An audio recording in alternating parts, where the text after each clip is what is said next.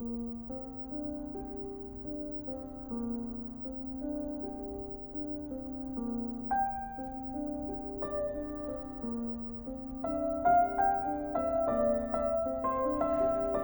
the name of the Father, and the Son, and the Holy Spirit, amen. My Lord and my God, I firmly believe that you are here, that you see me, that you hear me.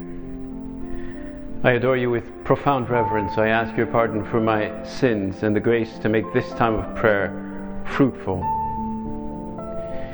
My Immaculate Mother, Saint Joseph, my Father and Lord, my guardian angel, intercede for me.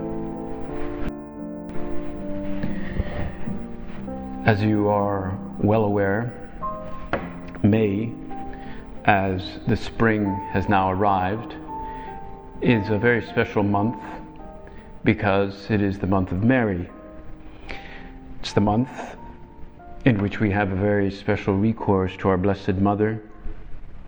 We all pray to her with very special devotion, filial devotion, and we ask for her protection and try to really keep her very close. We are very lucky in this chapel here. We have a beautiful image of our Blessed Mother who holds the child, who is so luminous and beautiful, and Saint Joseph who protects her. And it is a great help for us to have such a beautiful image of Our Lady. And I'm sure in your home somewhere there is a prized image, maybe an icon or some kind of image that you have of Our Lady that can help you as you walk into the room or into the living room or something where you have that image, and you just give her a good filial glance of devotion. And in particular, this month is quite unique because we want to be particularly united to the Holy Father, Pope Francis, in this marathon of prayer during this month of May 2021, in which he is uniting the entire Church to pray to our Blessed Mother, to intercede for us in order to bring an end to the pandemic that is affecting the entire world. And so we turn to Our Lady now, and I'm sure you might have seen the images of the Holy Father at the very beginning of May, in which he prayed in front of this 7th century icon of Our Lady, Mater Ecclesiae, Mother of the Church, with a few other people there. Of course, the number of people had to be limited, but there were many souls united to him throughout the entire world. Not only people now, but throughout the centuries, thousands and thousands, probably millions of people have prayed in front of that icon of Our Lady, Mater Ecclesiae. It's a simple image, after all, it dates to the 7th century, but so imagine all the people that went there, that pleaded, the pilgrims, the simple Christians, the poor, the popes, the kings that went in front of that image of Our Lady. And there are many beautiful images of Our Lady, and many of them have these great sort of stories and adventures about them, how they were lost for centuries, then they were found again, or where they were placed, and some of them are associated with miracles. Well, now we have this, at least this occasion that the Holy Father has chosen, and it will be really a good boost to our own interior life to be particularly united to the Holy Father, who is now praying with the entire Church to Our Lady, together with, I think, something like 30 pilgrimages, or rather pilgrimage centers or shrines throughout the world. And I know some of them, like the Holy House of Loreto there in the Marche in Italy, and then the shrine of the Virgin of the Rosary in Pompeii. I remember visiting that some years ago.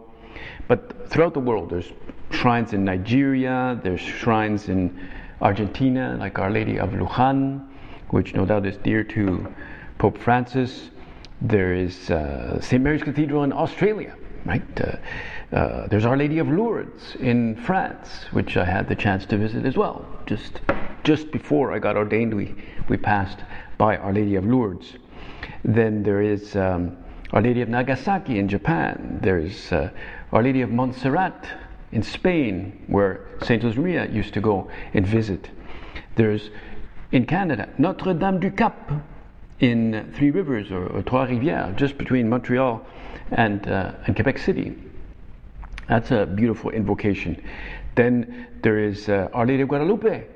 Who can't remember Our Lady of Guadalupe in Mexico? And then there is Our Lady of Altötting in Germany, Our Lady of Lebanon in Harissa, and many other places. Some of them I probably can't pronounce them very well, but it's beautiful to see that in all these places, in different days of the month, people will be praying in a particular way. And we do that now because we need the protection of our mother. We need her protection. The whole world needs her intercession so that we go back to normal. Well, so that this situation, this global pandemic, really be an occasion to come closer to God, to have more confidence in His divine providence, to love God more, to love others, and even in a proper sense to love ourselves. Something can happen with this situation. That is, God can draw some kind of good. A lot of people draw a lot of panic out of it. But with the protection of our Blessed Mother, she can help us to be perhaps more stringent in our desire for holiness, to love her Son. That's all she really wants. That's all you want. Oh, Blessed Mother, here you are. You who are here in this image, but who are looking upon our Lord. He is here, present in the Blessed Sacrament. And the image, or maybe perhaps the invocation that Saint Josemaria used to like to use. Saint Josemaria, I have a picture of him here, but he used this image or this description. He said, "Our Opus Dei was born and grew up under the mantle of Our Lady." Under the mantle of Our Lady. She has been a good mother, comforting us, smiling at us, helping us in the difficult moments of the blessed battle to bring forward this army of apostles in the world. And he even had a beautiful painting made that shows the Blessed Virgin with a mantle kind of covering some members of the work, and then a kind of a pedestal with the seal of the work, the symbol of Opus Dei, that has been slightly battered and bruised and stuff, but as an indication, right, that she is protecting us. And even Pope Francis used the same expression. He said, "Mother of succor or protection," socorro in Italian, socorro, Mater di Soccorro. He said in St. Peter's, "Welcome us under your mantle and protect us. Sustain us in times of trial and light in our hearts the lamp of hope for the future." That's what he said in front of that beautiful icon of Our Lady. And so we too have to go to this invocation of Our Lady and think of her as a mother protecting her children under her mantle. And this image is an ancient image, the image of all these people huddled, protected under her motherliness. And it's not a physical protection, it's a spiritual protection. Her warmth, her shadow, her presence, her motherliness. And we have to imagine that now in some ways she is protecting over or watching over our souls, or watching over us, because she values the infinite value of our soul in grace. The infinite value of our soul in grace. our soul suffused with God's love, where we come to discern our purpose, our mission, because we know that we have a path, and that our mother is watching over us and ensuring that grace is there. And like any mother, she would feed her children, she would nourish them. And that's why we need her protective mantle. Because there are dangers. There are dangers that we get maybe down, or perhaps even worse, that we get indifferent. Could happen that we get indifferent. Imagine that.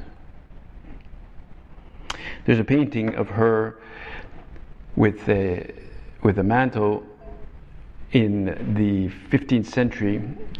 It's part of a massive polyptych, or what do you call it? Polyptych, that is numerous paintings on a retable, painted in 1462 by Piero della Francesca. I believe it's in San Sepolcro in Tuscany, and it is called the Madonna della Misericordia. And this image had a huge impact on an atheist journalist who went there one day and saw this massive image, and it really shows her. Maybe she looks somewhat stern, but below her are kneeling all the members of this pious confraternity who had commissioned Piero della Francesca to paint this painting. And there's all these figures there, and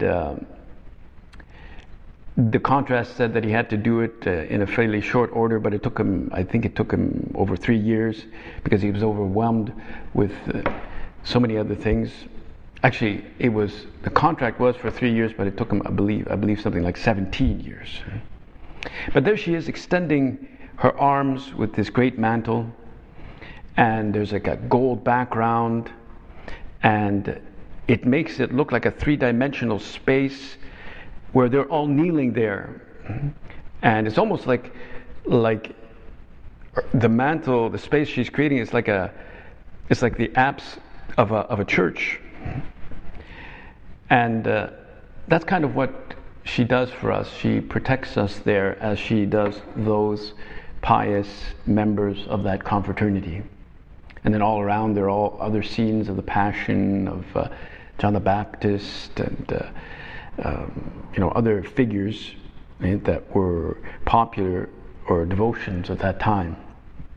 Now, Catholic theology has always insisted the singularity of the life of the Blessed Virgin Mary, and she is, let's say, singular compared to all of the rest of humanity, because she's the only person, as far as we know, to have been conceived without the stain of original sin, and the first one to have actually believed fully in Christ and in his mission, becoming as a result the mother of the Redeemer, while at the same time conserving her virginity. She's both mother and virgin, and she shared in the mission of Christ, and as well that of the early church.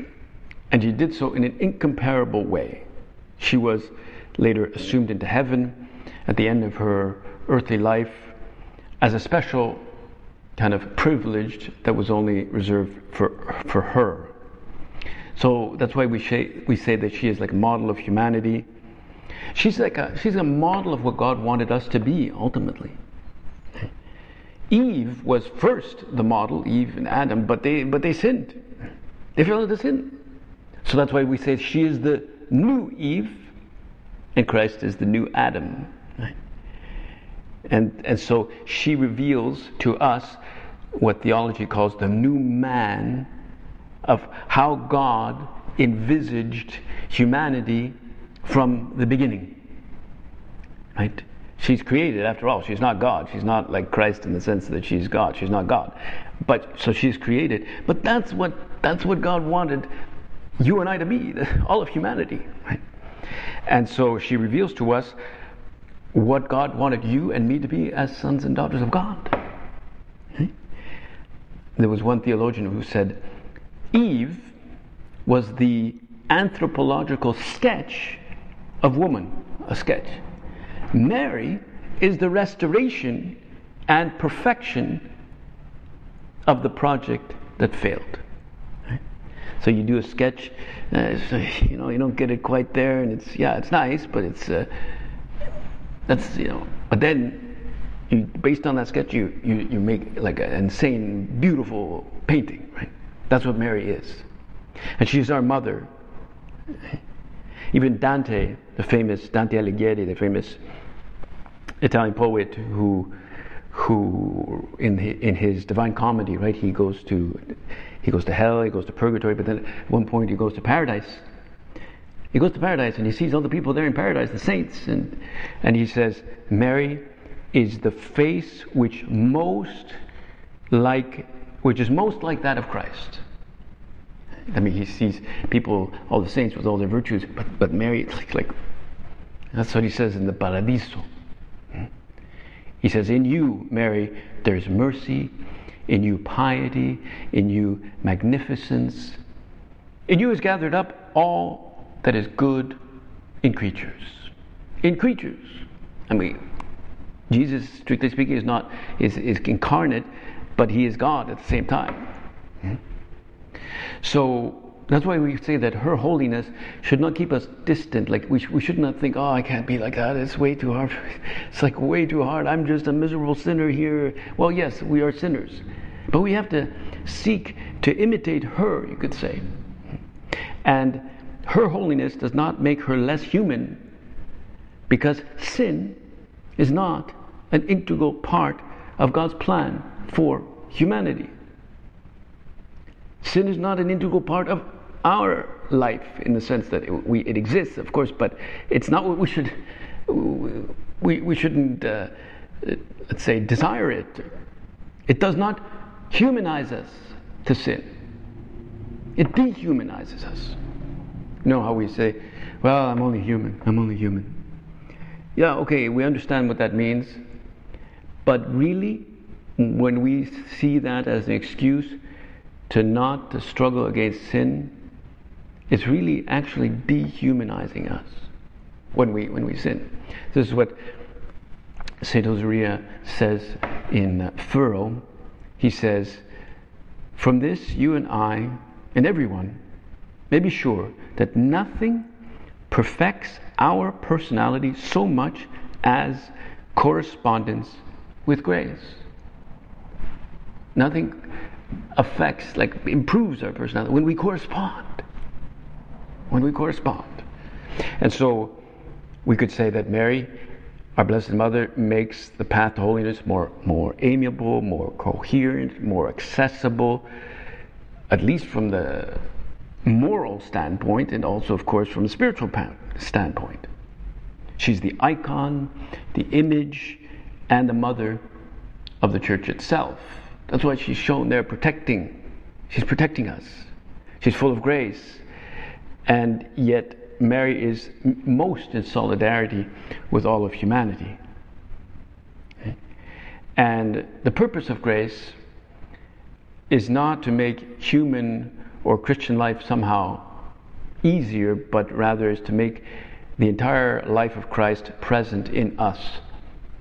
In us, the believer. Because, well, we know the devil is prowling about, seeking to make us despair.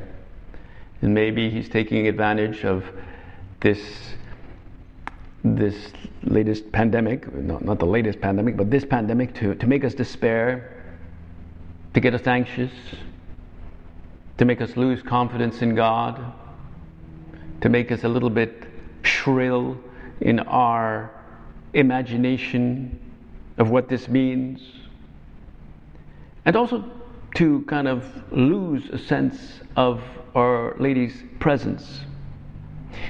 St. Peter says he lurks around creating a sense of anxiety. He lurks around, the devil, of making us fear the future, of making us unwilling to surrender our trust in God. We have to go around super protected, overly stressed, cleaning our hands every 5 minutes or every 4 minutes. On my phone has an app that reminds you to clean your hands, I don't know how many times. I mean, good, we have to clean our hands, but it can make you stressed. Not that we have to be nonchalant or uninterested in that sense, but we do have to have confidence in Our Lady. And think that it is really quite amazing to see that when the Blessed Virgin, when she appeared on the hill of Tepeyac in Mexico in the 16th century, in the year 1531, she showed herself as an indigenous peasant to this simple peasant, Juan Diego. And then she showed him flowers that naturally they grew there, but not at that time of year. He bundled them into his little tilma, that is his kind of cloak, right?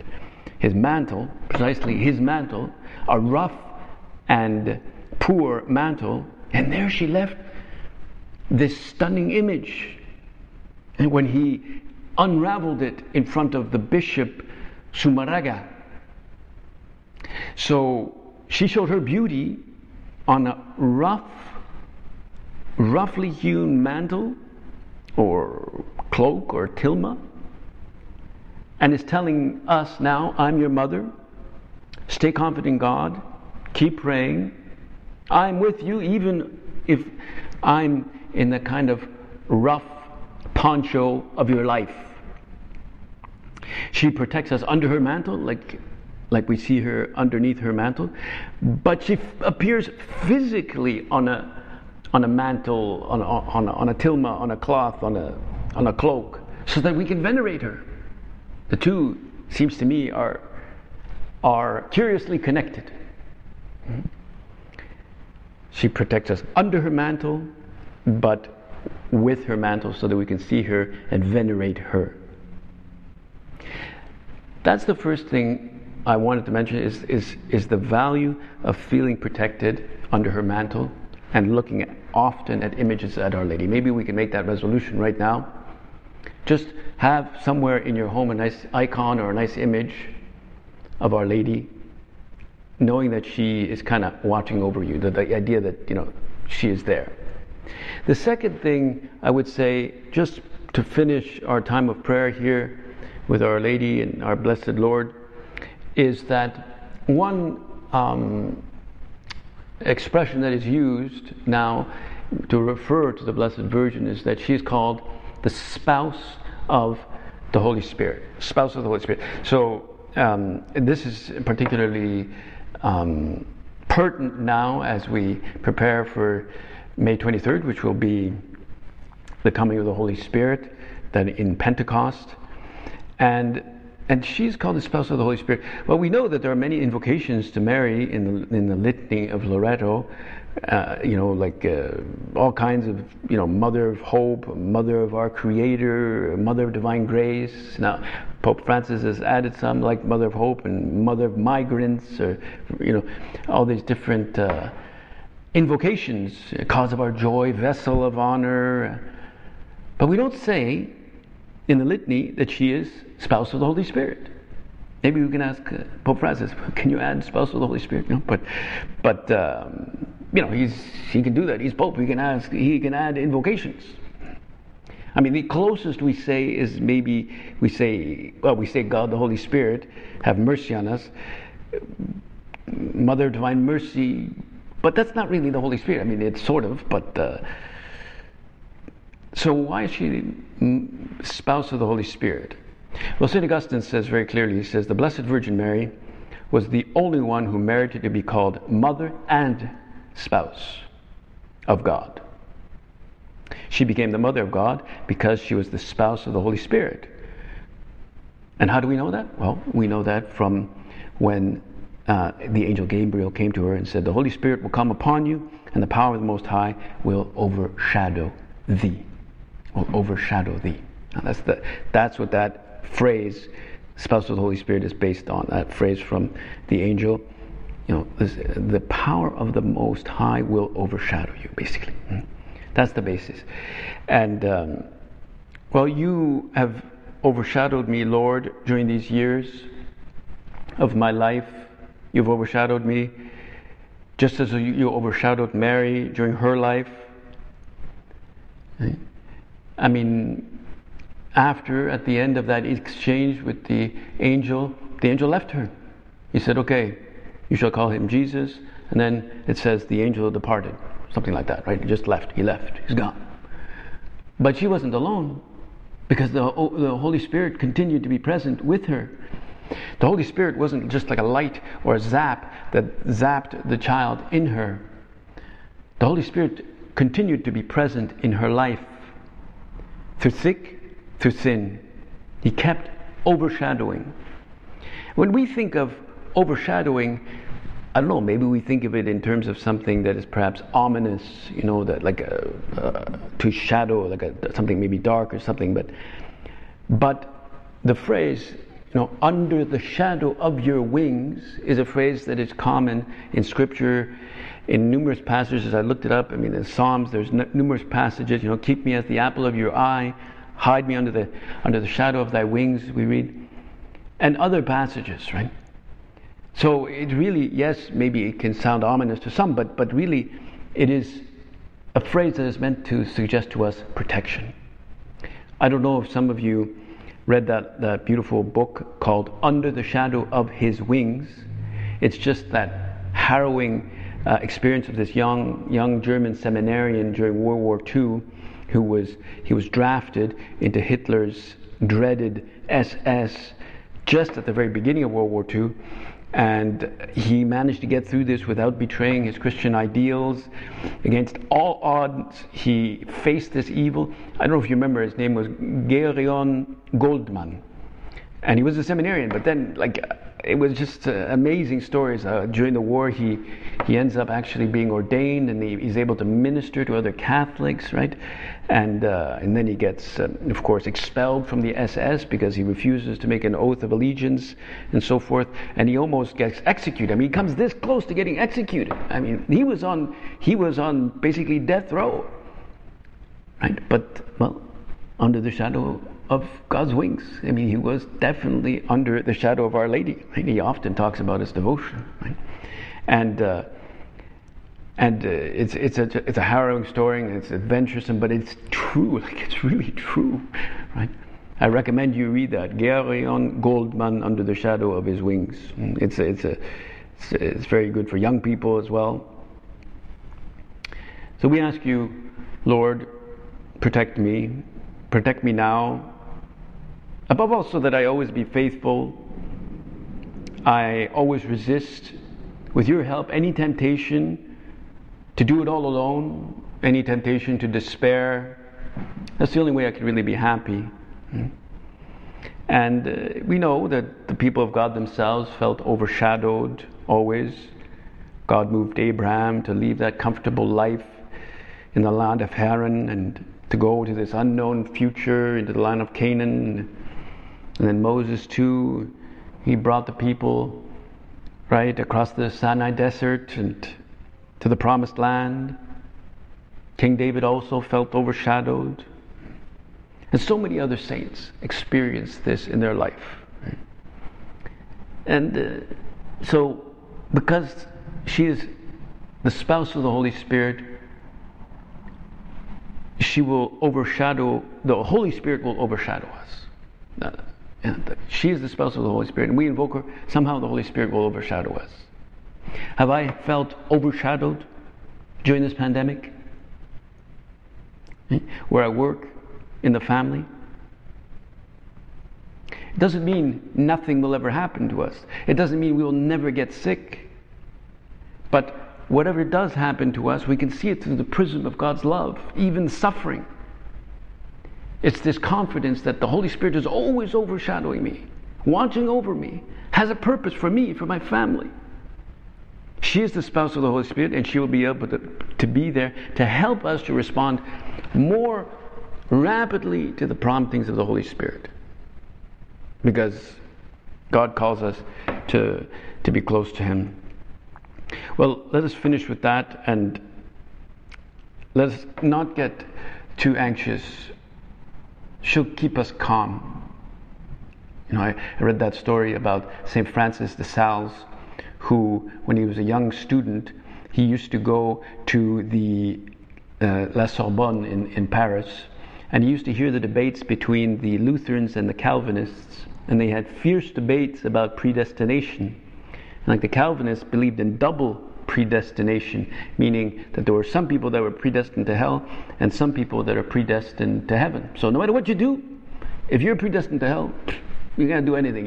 You're done. You're just going to hell, And so he began to think, well, what if I'm predestined to hell? It really began to sort of eat away at him, that he was doomed and that he was going to end up cursing the God that he loved. And it really made him panic. In fact, he couldn't sleep.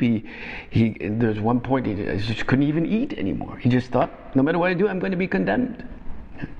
And so one day, as he was like going crazy, but he saw a church, so he ducked into the church. He saw a beautiful image of Our Lady, and he knelt down. And he said, he made that resolution. He said, no matter where I might end up in the next life, at least I will spend it loving God. No matter what. Then he got up and he suddenly felt this enormous peace. He said a memorare. And then he felt this insane, wonderful, beautiful peace. All the fear was gone. He felt truly, under the shadow of the Holy Spirit, that the Holy Spirit would guide and prompt him to where God wanted him to be. Thanks to Our Lady, because he said the memorare, and then he was suddenly kind of like more attuned to the Holy Spirit. Like the Holy Spirit was saying, chill, man, I'm with you. Like, relax. That was because the Holy Spirit was there. But it's because of the promptings. No, it was because he had prayed to Mary and she had interceded for him. We can do that as well. We can ask with every memorare. You say a memorare. Remember, we say, "I'm not left unaided." That's what we say. Remember, our most gracious Virgin, never was known that anyone was left unaided. So she'll help you to be more docile to the whole promptings and to have that peace that the Lord wants for us. And, of course, to bring an end to the pandemic. Let's pray for the Holy Father and be very much united to His intentions. I thank you, my God, for the good resolutions, affections, and inspirations you've communicated to me in this meditation. I ask you help to put them into effect. My Immaculate Mother, Saint Joseph, my Father and Lord, my guardian angel, intercede for me.